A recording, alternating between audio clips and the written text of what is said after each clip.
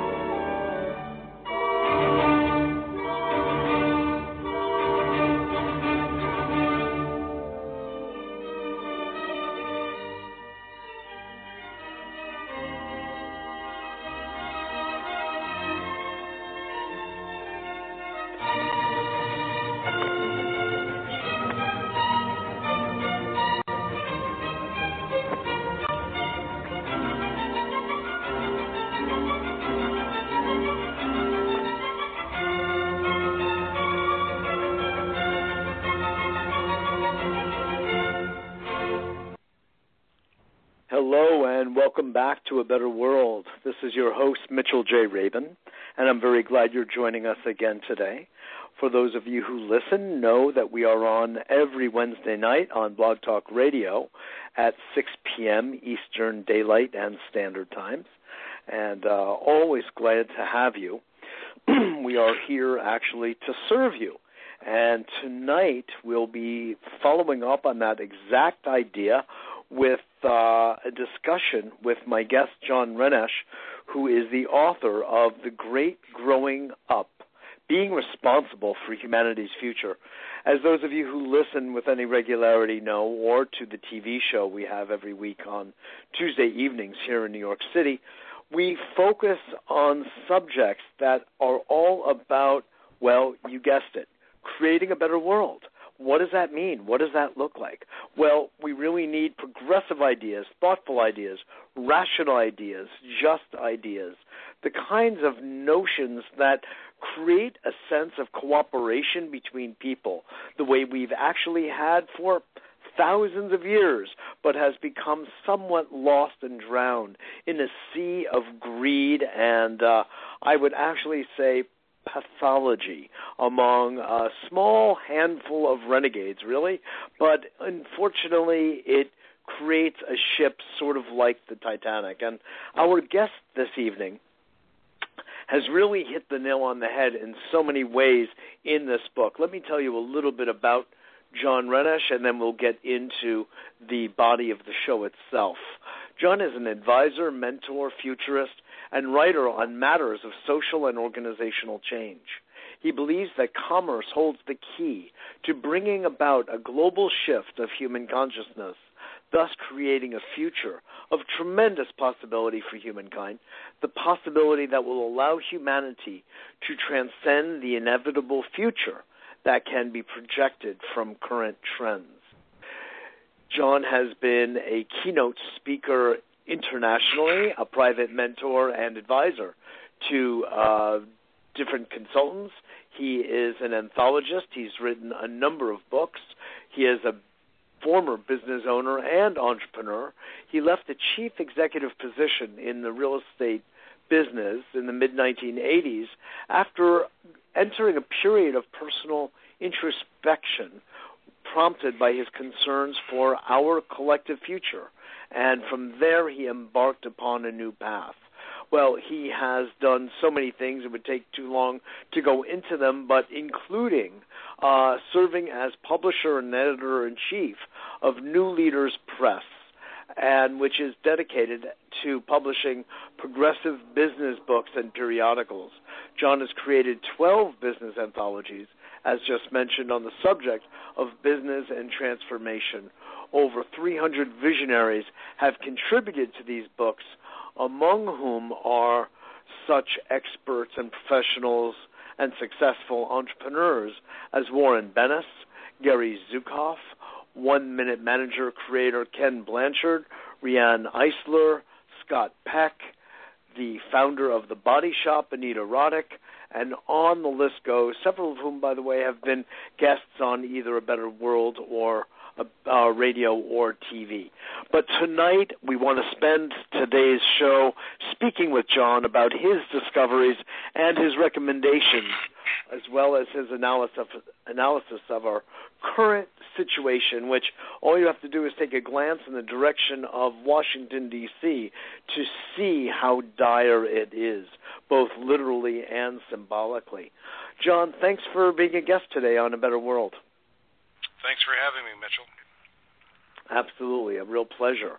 You've done a body of substantive work that is just a pleasure to be able to behold and to see such a rich commitment to the well-being and correcting of our society. It's really a pleasure, John.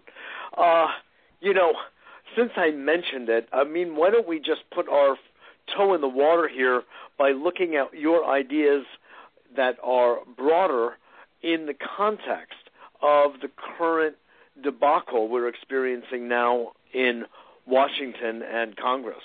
What would you have to say about, from your point of view, what is going on here? For me, it's incredibly good timing in that when I've got a book out there that's my latest book called The Great Growing Up and how we need to get out of our adolescence as a species and start being responsible adults, that Washington would go into this incredible demonstration of adolescenthood. You might even say childhood. And so it's very convenient that they're doing this, acting this out, because more people are now responding to, we are still in our adolescence, look at Washington. Whereas before this last couple of years, people might have looked at me a little more askance, like, what do you mean? We're all adults. And they're suddenly seeing that we are not, and that we're either in our adolescence enacting it out, as in our Washington system of governance, or we are tolerating it, which means we're going along like the teenagers of old who go along with the kids that are acting out their adolescence. So it's still adolescent behavior, whether it's action, being in action, or tolerating the action, or putting up with the action, and therefore condoning the action. So I think it's great for me in the book and the idea that we need to grow up as a species and take responsibility and basically clean up our room and start being responsible for ourselves without having to rely on some higher power to enforce some kind of higher to guide the way. To guide the way. Sure. I appreciate that point. Yeah, we are responsible as adults. We are responsible for our future. Part of the premise of my work is that consciousness is causal. In other words, the more conscious we are, the more our reality changes. So if we start becoming more conscious and more responsible for ourselves, not relying on other people to do it for us, but doing it ourselves like responsible adults, our reality, our experience of life in the world will start to change. Indeed. And when you say become more conscious, then what is it that you're referring to? For instance, as an example, in the course of business, if we are running a business that we see pollutes our planet, or that we are being so tight that we do not pay our employees correctly, and there is a growing dynamic of suppression among our workers, and they begin to grumble. Are those examples of becoming more conscious from your view? From my view, it is, because if we want a sustainable planet, in other words, if we want to remain viable as human beings on this earth, we need to take care of our environment. It's not a matter of an ideology. It's if we want to maintain a livelihood in any way, shape, or form. We cannot say that our air is clean, but yours can be dirty, or our water can be clean, but the other side of the world can be dirty. The global commons is supporting life, human life as we know it, all over the world. So it's up to us to maintain that is in fact preserved. I like to lump together three specific things. One is that we have a human presence on this planet that is environmentally sustainable, spiritually fulfilling, and socially just. And we're lacking very big time in all three of those areas. Yes, indeed. I think that's very true. Now, one of the questions becomes, John, how do we educate people, especially, it really needs to be done across the board. I deal and grapple with these kinds of subjects and issues all the time. It's sort of my bread and butter. I really wish I had better bread and better butter, but this is just what the world has doled out to us at this point. But how do you embark upon educating, especially those in captains of industry, the positions of power, who are making so much money and are wielding so much power that they just don't seem to have much incentive for taking care of the notion of sustainability for future generations? The present is so alluring to them. They get blindsided by the current wealth in their pocket. How do you deal with this? Well, Mitchell, I learned a long time ago that I can't change anybody. I can influence people. So if my book sells 100,000 copies and most of those people actually read the book, I can influence those 100,000 people. But I can't go out and change anybody. The only control I have over changing anybody is me and changing myself. There is a renaissance going on in the world. There are lots of people under the radar, so to speak, who are waking up and recognizing that the things are unsustainable. They're not only unsustainable, they're not right. We're not living. Yes. We're not living to the best of our abilities here. This is not the best the human race can do, and more people are starting to recognize that. So as they recognize that, the best that those of us that are providing some kind of counsel or services or books or whatever, what we can do is make sure that they have those resources available to them. So if they do start waking up, if they do start having a crisis of conscience, if they do start thinking about changing the ways they're managing their organizations or living their lives, there are resources for them to access, and that would help support them in making any kind of changes they want to make in their lives. I think very true.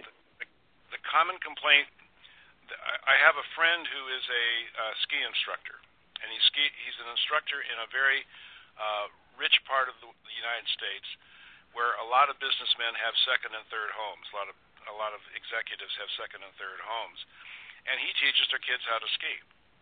And so he's heard numbers of comments, almost from all of his clients, that I'm talking to my ski instructor. What does he know, right? And these guys are saying, I'm really worried about the future my kids are going to grow up in. They're telling him that. Now, they're not telling him that. They're not telling that to the reporter in 60 Minutes, but they're telling their ski instructor, just casual conversation, I'm really worried about the world my kids are going to grow up in. So we know that those thoughts are there. Those concerns are there about the future. And then but typically what they'll do is go back and get into the chairman's chair or the CEO's chair, and they start acting like they've been acting all along. But there's something percolating inside of these people. And when that gets to be okay to express publicly, we will start turning the corner on this. When the well-being of all starts taking the place of my special interest, that's when I think we're going to really see some steep backpedaling. Well, the interesting thing is, John, that you and I both know that we very much want and root for a world that wakes up to the social, economic realities, environmental realities that you and I, in our lives think about a lot, discuss, and contemplate how to create a better world, if you don't mind my using the phrase. And yet, we no longer have the luxury of time for the popcorn to pop in the time that it would under ordinary circumstances. There's nothing ordinary right now. We're tipping the scales of the environment through climate change and global warming. We are dealing with solar flares of tremendous intensity. We're dealing with economic disparity like some say never before in recorded history. Nothing so great as today. We're dealing with intense environmental pollution. We're dealing with a Wall Street populated by such institutions as Goldman Sachs that are gobbling up land all over Africa, along with their buddies like Monsanto, to control future food supplies. We're dealing in some way with an Armageddon, and it's a bit scary and daunting. And at the same time, I hear what you're saying. There are many people on all levels of society that are waking up. They're taking the schmutz, as we say in Chinese, out from their eyes, and they're seeing what's really going on, smelling the coffee, so to speak. But what time do we have? How do we know that we're going to be able to sort of sufficiently wake up, and people in positions of power who are affecting the climate change of the planet more than your ordinary rank and file, Mr. and Mrs. Jones, in time to avert utter, complete cataclysm? Well, if you're asking me to say when that's going to happen, I can't do that, Mitchell. But it's clear. No, I'm not asking. I'm looking at the dynamic, John, between the general, gradual waking up of people. Like, thankfully, they got over the hangover, and the actual geological reality that we're facing. Looking at that dynamic tension. So if we have a wake up and a significant change in behavior over the next 20, 30 years, there's no doubt in my mind that the quality of life will be much different for our kids and our grandkids. That's no doubt.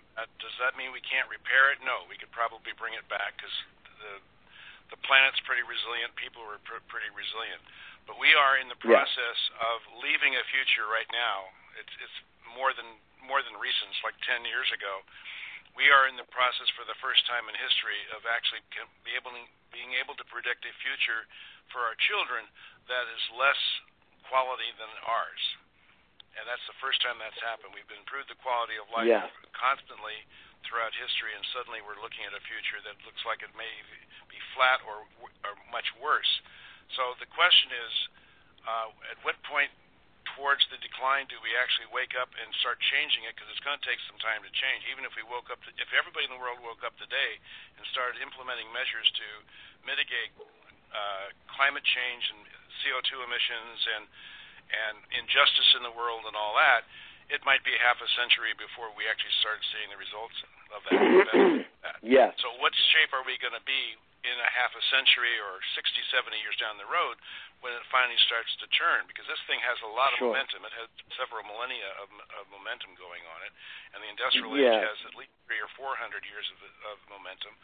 So that's not going to stop. You're not going to put the brakes on that overnight and suddenly have it create a new world. It's going to take some time. So that means basically that it's going to get worse before it gets better, in my view. Yeah. And so what I'm focusing on, a lot of people are focusing on trying to keep the old paradigm alive, trying to keep it operational, because it's the only paradigm they've known. And I like to think of myself as working on the new paradigm that's trying to be being born and playing midwife to the new, rather than trying to maintain or repair or keep the other old one operating, because the old one is outmoded. It's done, and it's going to crash eventually.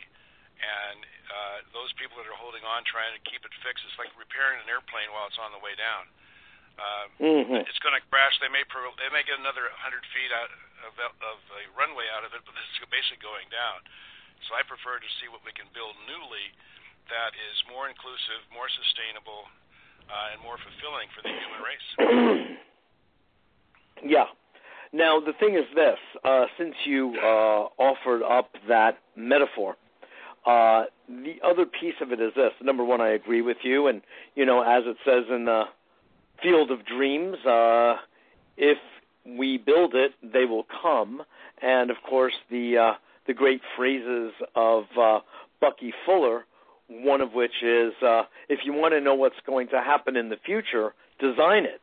And so I'm all for that. That's really where I come from. But there's an interesting relationship between the old and the new. And while we are very much looking to shape a new paradigm, a new world that has justice as its pillar and foundation, and it has ecological and environmental awareness and accountability, responsibility as another one of its pillars, and human relationships that are of a more, let's say, enlightened level, on and on. In other words, the great maturing, the great growing up, as you well put it as the name of your book, John. Still in all, it's not like we may not have a banking system anymore. It may be that we don't have money at all. That's certainly a possibility. And many are really very much for that. But, there will probably be some aspects of the old that get parlayed into the new, but with a new consciousness, a new morality, God willing. And so how do you see that transition? It'll probably be a little bumpy. When you are birthing a new paradigm, it's basically built on an entirely different set of assumptions as the old paradigm. So once you have those new assumptions, those new underpinnings, those new foundations for the new paradigm, it doesn't mean that everything that the old paradigm contained, all its content, is going to be thrown out. Right. We're still going to require laws. We're still going to require some bureaucracy. We're still going to require clocks, that sort of thing. The laws will start to shift. There'll be amendments to the existing laws to conform to the values of the new paradigm, the more sustainable, more fulfilling paradigm. So the laws will get changed because the laws are the laws. So as the paradigm starts to change, certain people will come forth and champion certain changes in law. So there'll be law changes. Some laws will be repealed. Some new laws will probably come into effect. Probably different people will get elected into office presuming that we still have a representative democracy. All the content of the old will be looked again at and saying, is this good? Or it's kind of like moving out of one house into a new house and saying, this stuff, these are all parts and pieces that we had to have for the old house. This is a new house. We don't need all those parts. So those go into the goodwill stack or the trash, and other things come in to replace them because we're operating now in a new set of assumptions, a new house order, so to speak. Sure. It's a good analogy. And from that point of view, do you foresee about the nature, because so much of business really focuses on the generation of profit, which of course is money, but it is also just zeros and decimals on a spreadsheet. And the gold standard was abandoned back in 1933. So would you see the new paradigm as being based on a hard metal, a precious metal, such as gold or silver, or an entirely new way of looking at this notion of monetary exchange? I think it was 71 that the gold standard was rescinded. Well, it was completed in 71, yes.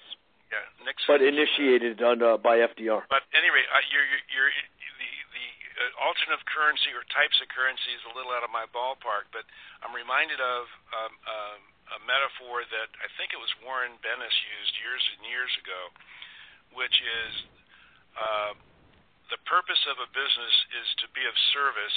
Profit is needed in order for it to survive.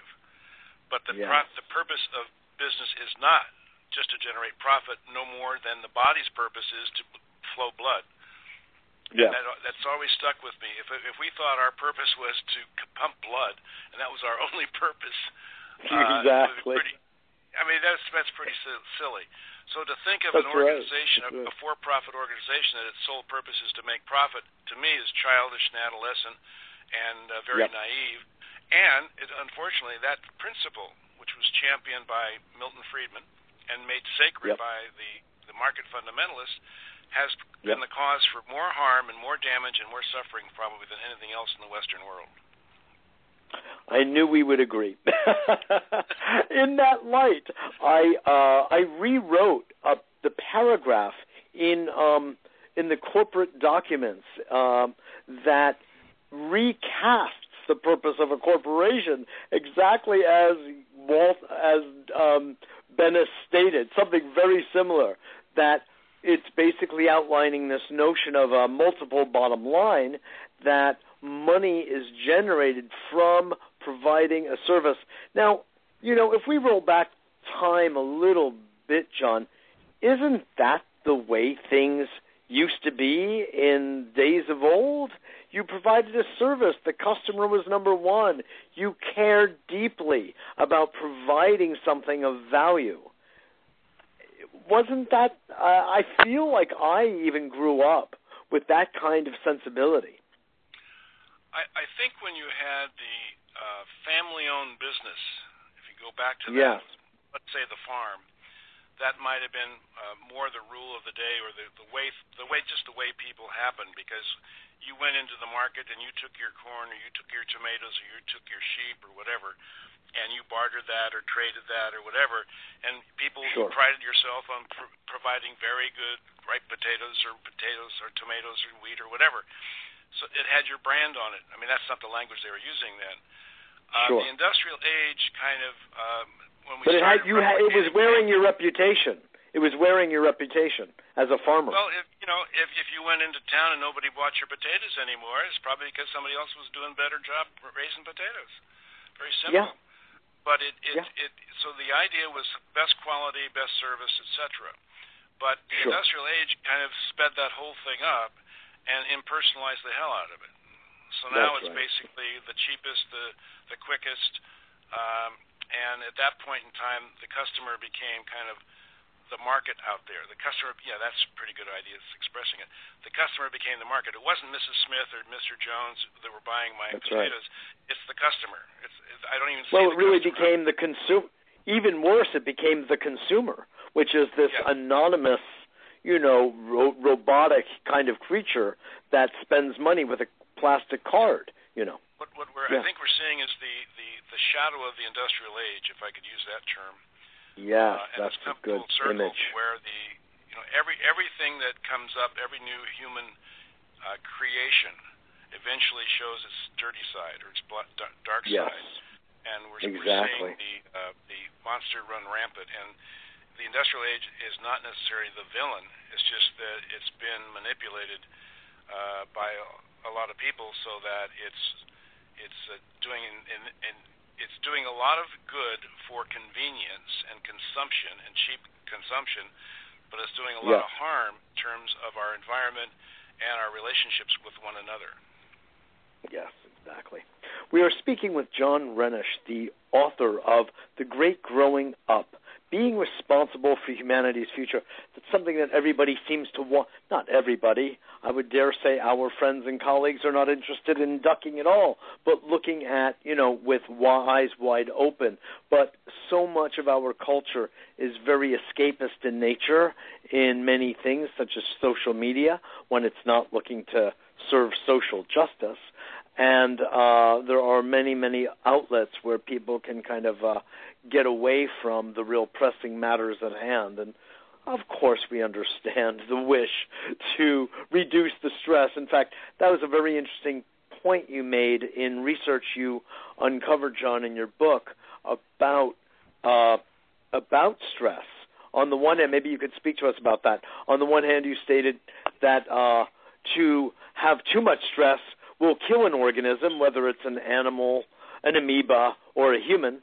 And without any stress at all, that is also dangerous. Could you comment on that point you made? Yeah, well, it takes an ebb and flow of attention, focus, let's call it stress, to sustain life. So the experiment that I remember back from the 60s or 70s was, if you put an amoeba in tepid water and made it completely comfortable, it would die. And if you just did nothing but stimulate it, it would die. So constant stress or constant stimulation will kill you as much as constant sitting in a hot tub will kill you. Right.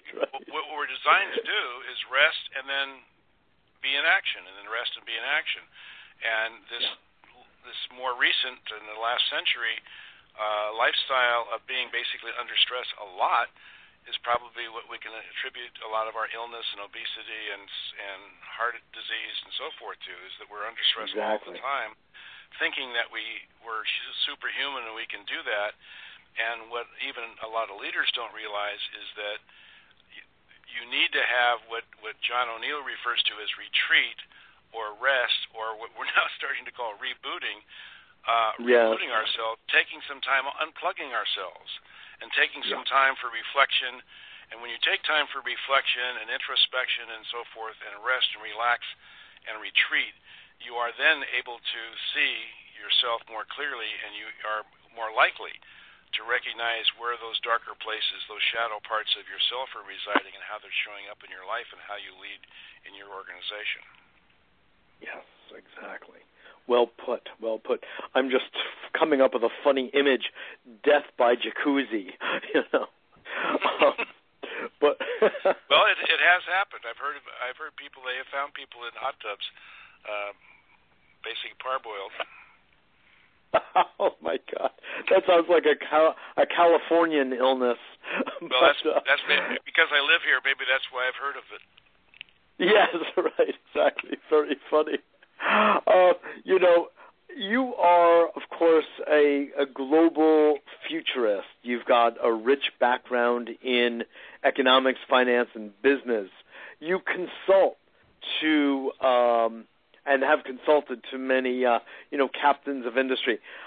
What do you say to them when you sit down? I'm just interested to know, and I think our audience would be too. Looking at, I'm thinking about another business consultant we had on the show some time ago, Hunter Lovins, Amory Lovins' wife, who is the author of several books, including, you probably know her, named one called Climate Capitalism, which I happen to be very fond of. And you mean she natural capitalism, don't you? Well, that's her first one. Okay. It was then followed. Okay. Yeah. I probably interviewed her about 2 years ago. No, that's all right.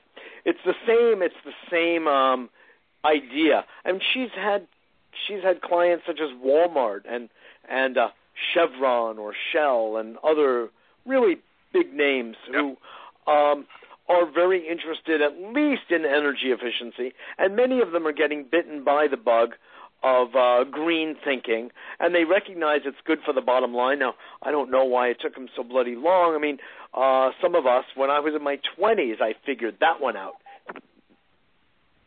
It didn't seem very complicated, but if you do the right thing and you respect the earth, you won't get fines, you won't get penalties, you might not even have jail time, which if you keep, engaging in illegal or criminal activities by breaking the Clean Air Act or the Clean Water Act or more local ordinances, you're in trouble. And to save a couple of dollars because you don't want to put a scrubber in your chimney, it does not make sense.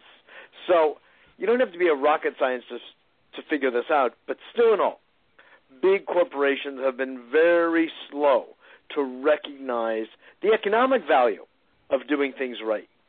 And Hunter, one of the things that I really respect Hunter for, she was one of the leading people, still is one of the leading people in shifting the thinking from becoming environmentally friendly would cost us money and therefore affect the bottom line to demonstrating through skill and artful audiovisuals and research that becoming environmentally friendly was in fact could make the company more profitable. And that was at the mindset. The latter is the former is still the mindset out there for a lot of people because they're old farts and they don't know any better. But she has put together some very powerful presentations. I saw one 10, 12 years ago when we were at a similar meeting, and it was very powerful, convincing that how you're thinking about becoming a green organization is entirely lopsided. And it was very convincing, and she's doing a lot to have companies wake up to the fact that their thinking is flawed, and that if they really enter into becoming a green company intelligently, they will actually be more profitable than they were before. That's excellent. Yeah, that was the point I wanted to make. When you approach a company or a company approaches you for some advice and consulting, John, what and let's just say you're even dealing on the C level, what kind of conversation, what does that conversation sound like? Well, first of all, I don't approach them. They usually somebody in their organization usually reads something I wrote or heard me speak or something. So they come to me kind of knowing what they're getting into. And so the conversation, I don't have to convert anybody. I gave that up 20 years ago, converting people. If they're curious in what I have to say and what I have to offer and the coaching direction I can take them in, I'm very interested in working with them. But I'm not going to go into a company that's got its mind weighed up about how things are supposed to be, which is maybe contradictory to the way I think things could be, and try to convince them of anything. I'm beyond trying to convince. If somebody is interested in what I have said or how I have expressed my values, and they're interested in knowing more, being coached, being supported in that process, I'm open arms. Yes, I've gotten to the age myself at this point where I just don't try to do any convincing to anybody. If they're curious and they want more information, and they may be heading in this direction and would like a little support, I'm game to work with them. Sure. You could say that if they take that first step, you're willing to meet them step by step. But if not, better to look on to the next person who would be. So, yeah. No, I think that's very intelligent, and let's just hope enough people step in your direction, I would say. As a global futurist, looking into your crystal ball that has lots of numbers and charts and statistics in it as well, what is it that you see? What do you did say before, you gave us a little bit of a hint, which is that you think things are going to get harder and bumpier before they get better. What do you foresee, and what are you kind of laying out in your book for us? Well, Mitchell, people change for two reasons, typically. They change because there's a lot of pain in staying keeping things the way they are, or they see some incredible pleasure that they're missing out on because of the way things are. So they change because they want to make things more pleasurable, or they want to avoid more pain. It sounds so primitive, John, doesn't it? It seems so primitive for intellectual, gifted people, but true it is. Yeah. And it seems to me that 20 years ago there was enough pain to motivate us to change. But clearly I was wrong about that, because we're not making the change. So from my point of view, I think we're not going to evolve positively from pleasure, because not enough people can see the vision of what's possible. I can, and a lot of other people I know can. But most of the people are going to actually start jumping on the bandwagon for change when it gets even more painful. And how much of the existing paradigm has to crumble? How much of the our government is about to default, and we are. I know the news today might have been has some difference on that, but here we are shutting down the government, for God's sakes. At least for 15 days, that's half a month. Yeah. Mm-hmm. It's like, isn't this insane? Isn't anybody paying attention to the insanity of the whole thing? So when the pain is big enough, we will finally get into action as a species, as a country, as a global society, and insist on people that will either make change happen or get the hell out of the way. And so I see us changing. I just don't. I know we're going to transform. I absolutely know that for sure. What condition the ship will be in when that happens, I do not know. I know we have the will. I know we have the capacity to bring about a new paradigm in the world. I know we have that capacity. What I don't know is when we will actually try to implement it, and if it'll be how dire things will be when that implementation takes place and the actual correction starts getting implemented. Yeah, I hear you. And some people listen to that and say you're a doomsdayer, and I think I'm not a doomsdayer. I'm a perennial optimist, because I've been doing this for 30 years, and I keep seeing what we could have if we really put our consciousness to it. Oh, I don't hear what you're saying as doomsday at all. I think it's incredibly practical in your seeing the nature of human behavior and the lack of maturity. In the land of the blind, the one man is king. And my concern looking at both Wall Street and Washington, D.C., is that they actually do not see the infantile or even adolescent ways that they are manifesting. They do not see that linking a bill that, let's say, the Republicans are unhappy with actually allowing an entire government, the most powerful one on the planet, to go into default because there's something that Congress passed that they don't like. It's sort of like, if you don't give me this lollipop, I am going to smash all lollipops on this side of the Mississippi. I mean, it's so far-fetched that it lost all semblance of rational and reason. But if you don't see that, if you think it's okay to link those things and just call it politics as usual, there's no difference between that and, let's say, the mafia coming and say, well, of course we had to take your son because, we didn't get our way, your firstborn. I'm going a little further, but not that much. Please. The metaphor that's coming to mind as you're talking, Mitchell, is the boiled frog.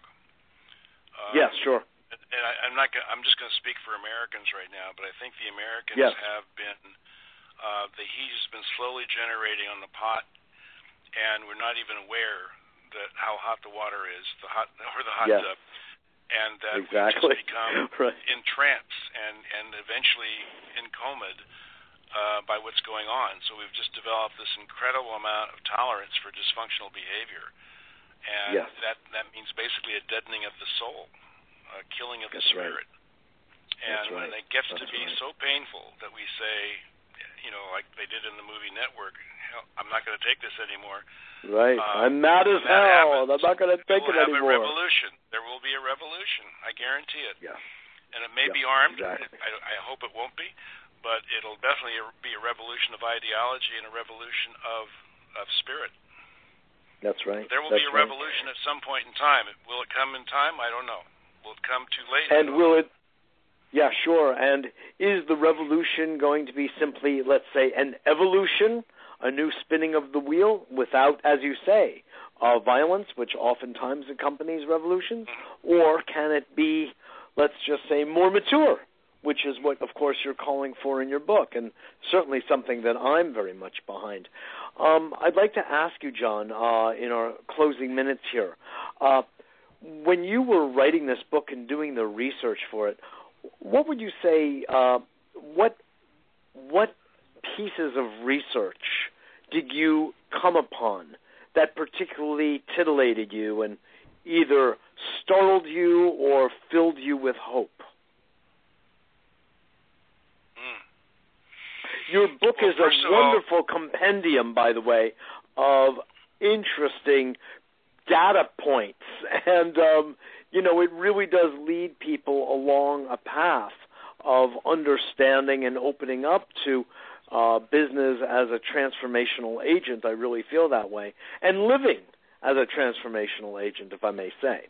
So I'm just curious. I mean, I'm enjoying the sort of the ebb and flow of ideas, and just was wondering if there was one or two or three things that just particularly kind of grabbed you and shook you up in one way or another. My answers probably may surprise you, but somebody early on referred, they were really impressed with the research I'd done, and I was not aware of doing any research.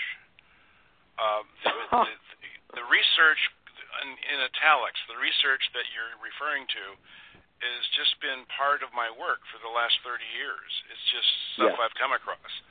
I didn't have a research staff. I didn't go out and research stuff. The book, when I finished the book, it was 3 times longer, 3 times the size it is now. And I recognized that I had to get a print edition of that book out. Nobody was going to print 600 pages of text. So I ended up, about 2/3 of the book is on the cutting room floor, as they say. But the research quote has been my life, my living, my work the last 25, 30 years. Part of my editing was that a lot of my references were old and people thought I needed to have more modern references. But I guess my life has been, if you're doing something long enough and in the area of social transformation and the future, the research kind of rubs off on you, and like I say, I wasn't even thinking of it as research. Interesting. But the idea, I guess, one idea that pops out, this is not necessarily in direct response to your question, but one thing that jumps out as a concept for me is Barbara Marx Hubbard's, she's the first to use the phrase, as far as I know, is conscious evolution. Yeah. And that is, for the first time in history, the human race has the opportunity to say, we want to evolve on purpose, intending to, and this is the step we can take. Now, I would add, based on what you just said a few minutes ago, Mitchell, that if it's not a revolution, it's going to be a pretty damn sudden evolution. It's not going to be evolution. It's not going to be evolution over centuries. It's going to be evolution over a decade. Right. So it'll be pretty cool. Right, exactly. You could call it a quantum evolution, you know. There you go. Somebody must have thought of that, but if not, it's yours. That's right, exactly. I think all thoughts belong to all of us. It's just it occurs into one brain system, sometimes faster than in someone else's. But I think it's a global brain trust. Yeah, every once in a while I have a thought or a phrase or an idea, and eventually I'll Google it or something and search around for it and find out it was being talked about by the Greeks 2,500 years ago. Exactly. So it adds credence to the fact that there's no such thing as a new idea. That's right, exactly. Well, listen, you've assembled perhaps then a lot of good old ideas here and really strung them together in a new way. And certainly I want to just say that I felt your book is inspiring and it's hopeful while trotting out a lot of the facts and figures of what we have done to our planet Earth, what we have done to each other, things that are very sobering and things we need to be accountable for. And I feel it's really much in the right direction. So I really want to thank you for your good work, John. Thank you for that, Mitchell. Yeah, thank you for that. Absolutely. And I want to encourage you to continue and continue to advise. We're not planning to retire. We're not retiring. We've given up. That's old paradigm, isn't it? Yes. Talk about old paradigms. Great. Your website is johnrenesh.com, correct? No. And that's R-E-N... Oh, no? No, it's renesh.com. Oh, renesh.com. Okay, fine. Yeah, renesch.com. Okay, good. That's to my knowledge, easier. I'm the only Renesh left in the world, by the way. Is that so? What is the origin of that name? Alsace area between France and Germany, the Alsatian region. Yeah. But I think I'm the end of the line. That's interesting. The R-E-N is, somewhat French, and the S-C-H is somewhat German. So there you go. Alsatian. Yep. I'm just taking that on people that seem to know about those sorts of things. Yeah, right. I know a little something about him, so that's interesting. Yeah, I just did a little etymology of your name. So, anyway, I really want to thank you again for joining us, joining me on A Better World and our audience. Nice to be here. Good, very good. We'll talk again soon, John. Thanks again. Okay, Mitchell. Okay. Bye-bye now. Bye-bye. Take care. Bye-bye. That was John Renesh. We spent the program speaking with the author of several books, the last being, and the subject of today's show, The Great Growing Up, Being Responsible for Humanity's Future. And you can get more information. He does have a newsletter, so let me bring that forward as well. Renesh.com, www.renesch.com.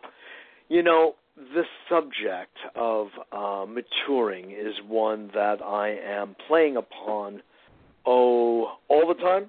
I think so.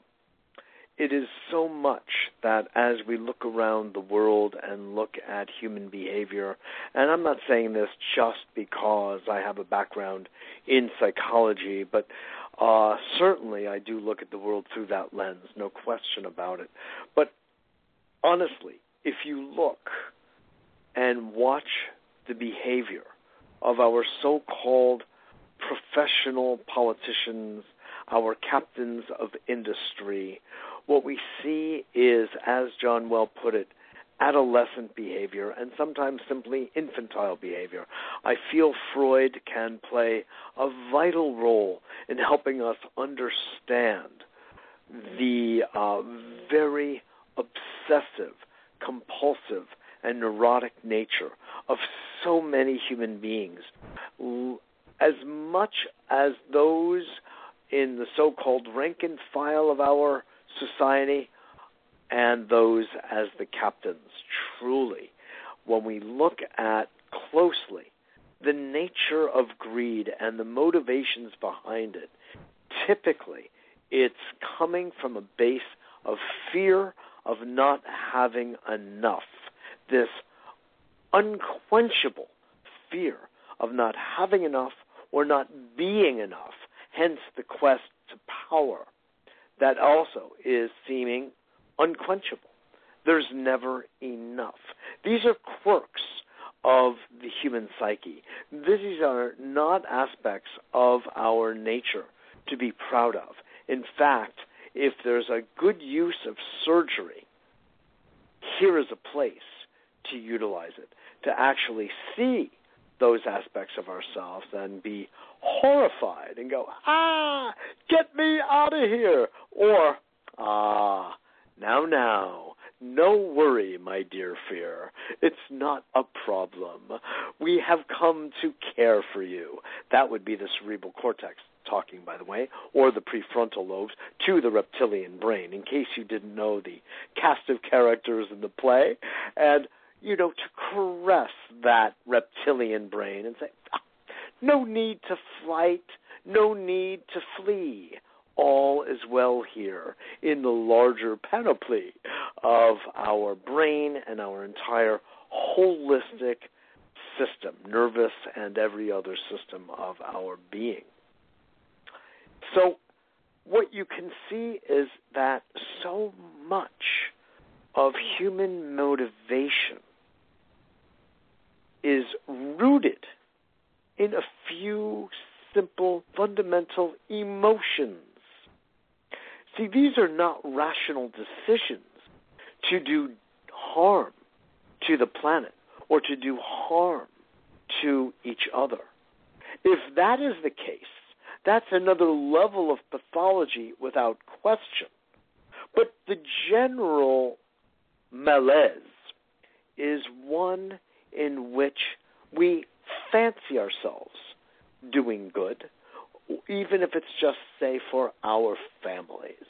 But in fact, we are wreaking havoc everywhere we touch, but not being conscious of the consequences. So as a result, we may say to ourselves something like, if we were Mr.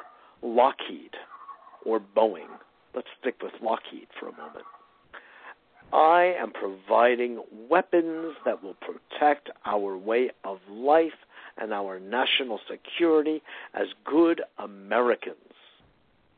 Wow. On the surface, yes, sure, I understand, Mr. Lockheed, but I want to say that framing the world from that defensive place is itself a problem. And as John was speaking eloquently about the old paradigm needing to shift to the new, this is part of the old paradigm that really does reach back thousands of years. If you look at human history, of course, it is truly a military history. It is a history, essentially, of war and conquest.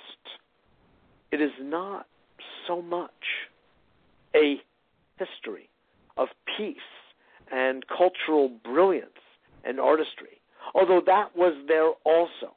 Now, some say you need the dynamic tension in the culture for the artistic nature to come to the surface, but you don't have to go manufacturing more dynamism or tension anywhere. There is enough tension existing where there is no war but peace, and just regarding the ebb and flow of weather, the ebb and flow of water, the ebb and flow of the seasons, the natural ebb and flow between people. the ebb and flow of food and scarcity, water or desert. There are plenty of polar tensions and conflicts on the planet to catalyze artistic and cultural expression. You don't have to add to it by human beings' serious neurosis or psychosis in order to create a lively cultural expression. Are you with me? So, from that point of view, we could say, as the so-called leaders of the world, and I really put that in quotation marks, I would say that if we could dare don that hat, we could say, look, I've been pressing for this for decades. The G7, the G20, the Security Council, led by the U.S. president, sits down and says, we are going to change the world. We're going to change it from being purely a competitive dog-eat-dog kind of world to the higher level functions of our nervous system that we've all been gifted with but are underutilizing but completely. So we're going to move forward in our brain system. We're going to move forward in life to our prefrontal lobes, folks, together. And we're going to build a world that cooperates, nation to nation, arm in arm, helping each other. Oh, there's plenty of profit. There's plenty of business for everyone. Each one brings his or her own talents to the forefront, to the foreground, and we utilize them in unison, in concert. See, music already. And everyone will make money. There's plenty of money. Or maybe we find that we don't need money at all. That's a whole other conversation. But even if we do maintain some manner of exchange, be it barter or a currency system, even still, personally believe, no matter what that origin of the currency system is, and that's an interesting conversation in itself, and since I just returned from Boulder, where I was one of the speakers and co-moderators of panels at the Global Breakthrough Energy Movement Conference, where the last couple of shows have been dedicated to that. And if you want more information on that during this long parenthesis, you can simply go to abetterworld.tv, and our wonderful web interns have put one stream after another, including my own, of course, there for your ease of viewing, and you can see some real intellectual giants, inventors, scientists, philosophers speak about their knowledge of the world to come, because it's the world that we are designing, as I was quoting Buckminster Fuller before, about. But what I'm saying is that we can look forward and move forward to, you could say, gently caress the fear-based paradigm, the old paradigm, into the new, to create this new world. And the U.S. president, to come back to that specific, can say, now look, we know this ain't working. Nuclear weapons, armaments galore, spending a huge portion of each of our respective governmental, national, federal budgets on killing each other. Oh, my God. There has got to be a better way than worrying each day and night whether our neighbors are looking to take us over. I mean, come on. This is primitive, and we really can go beyond this. So I think that some leadership in this domain could come in so handily, and that we, Americans, are really the ones to lead the way. Now, naive. Oh, of course, blissfully naive, Mitchell. How could you even consider? Don't you know who rules the world? Well, I have some sense of that. Yes, indeed I do. However, you want to talk about fear. Fear of loss. How do I put this, folks? But the ones with the mostest are not necessarily the bestest. And anyone has the market cornered on money, they probably also have it cornered in fear. And they are the ones that are seeking to manipulate so heavily. They do not respect human nature. They do not respect people because they are afraid that people will not live up to their highest potential and treat each other with honor and integrity, with love and compassion, with simple decency and courtesy. But I dare say that there are conversations that we can have on this planet among the captains of industry, among the top officials of government, through which we can really have lively and fertile, fecund dialogue that would lead us to a place of feeling a sense of brotherhood, a sense of camaraderie. Humor joins us moment after moment, playful spirit, sports, athletics, the arts. There are so many areas to build rapport among people that were otherwise at each other's throats in one way or another, even behind the scenes. It can be done. Even people of different means, a la spiral dynamics. Yes, people of different types of intelligence, people of different evolutionary statuses, if you will, social, economic, intellectual, political, kinesthetic. Emotional intelligence is something that can be grown and stimulated, and I believe it is in our best interest. I like to call it, to do so, I do like to call it enlightened self-interest. If you are happy, so am I. If I'm happy, so will you be. The thing is that so much is really so simple. Or we can get rather complex about it, and there are major complexities in systems.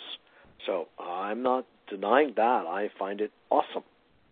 However, when it comes to this human organism, the human being, mind, body, and spirit, there really is a dialogue, a trialogue that can take place among different factions that can lead productively to a way of being that is cooperative, that is amicable, amiable, affable, all of the above. We can come up with lots of good synonyms. In fact, that would be a fun exercise. Different types of love. Just as the Eskimos have so many 100 or 200 names, is it, for snow, so we can have those distinctions in the domain of love. From romantic love to brotherly love to sisterly love to parental love to neighborly love. Well, you could say with an adjective we do. We condition and modify our love. Love of the universe, love of God, love of source, love of stars, love of sun and moon, love of nature, on and on it goes. You see, there are ways to bridge the gaps. So there is enough abundance through nature on planet Earth. Enough food, enough water, enough shelter, enough education, enough love that we can really all live in harmony. And we do have to exercise greater intelligence. We do have to be extremely mindful of the growing population. And there are ways to do it. Yes, I know there are stumbling blocks. There are all sorts of religious dogmas that say this is okay and this is not okay. Well, I feel personally that the dogma, if you want to call it that, of biology, let's just say, the codices of biology should be our template for what can be in our society. There's a fabulous phrase that has been coined called biomimicry. And the more we base our own homes, structures, and in many ways lives on biological antecedents, biological analogs, the more harmonious we can be with nature. I mean, you could think of nature as a vast scientific experiment that has been in process, testing different ways of being, acting, different anatomical parts, different physiological processes for literally hundreds of millions, if not billions of years. Interesting. So why invent the wheel? Nature has already provided so many answers. If things have survived until today, it's a pretty good indication that it can survive until tomorrow. So with that as our teacher, we can listen to that instead of the man-made stories about what's what. And the man-made stories best worth listening to are those that are themselves following the lead of nature, be it from the Tao or the Buddha or from Jesus Christ, who talks about mustard seeds and fields, So everything ultimately comes back to nature being our mentor, nature being our guide, our teacher, and guru. So anyway, I think this is plenty for all of you to think about, and I hope harmonize with, resonate with. There's a lot to be done by each of us. There's a micro-macro relationship that we all really want to be paying close attention to and recognize that our own happiness generates more happiness in the world, and that's something we want to be really conscious about. So we become, as according to the Jewish teaching, our obligation to God is to be happy. And I love that. If we are happy, we also recognize that our own immune system is working better, our own blood flow increases, our toxic hormonal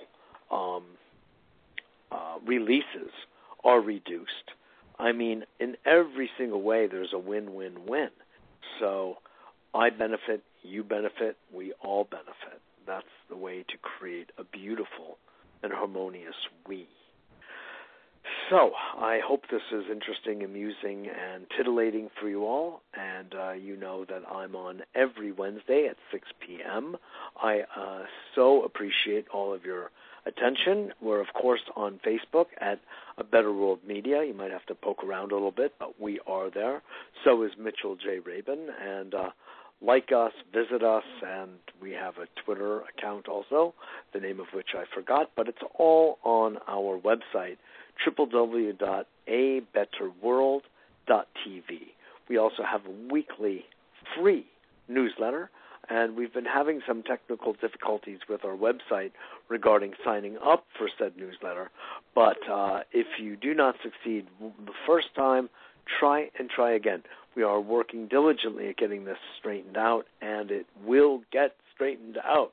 And also, forward this show and others that are all free in our radio archive at that same website to your friends. I mean, we really span a huge subject matter, from consciousness and spirituality and future thinking and global thinking and the domains of environments, of healing, of alternative therapies and medicine, to nutrition, to sound thinking, authentic thinking, of the role of humor in health and healing.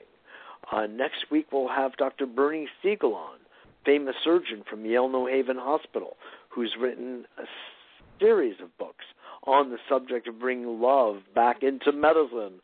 Where'd it go? How did it disappear in the first place? Those are good questions.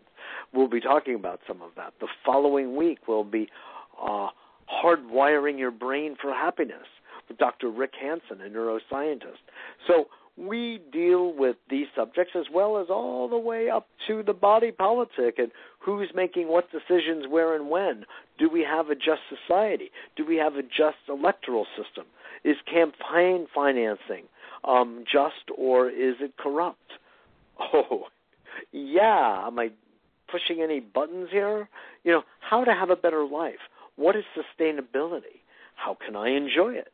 How can I contribute to the world? How can I be a better human being? These are all the kinds of subjects that we address here on, that's why it's called it, A Better World. Thanks so much for joining us. This is Mitchell J. Rabin. I so enjoy your being part of this A Better World community and family. Again, abetterworld.tv. Go join anytime. Of course, I am a therapist, and I do work with people, and I work with business associates. I deal with helping them communicate with each other, because that's the basis of a happy, holy, harmonious family, couple, or business relationship. It's all human communication. On that note, thanks so much for joining us, and let us be communicated to right now by Wolfgang Amadeus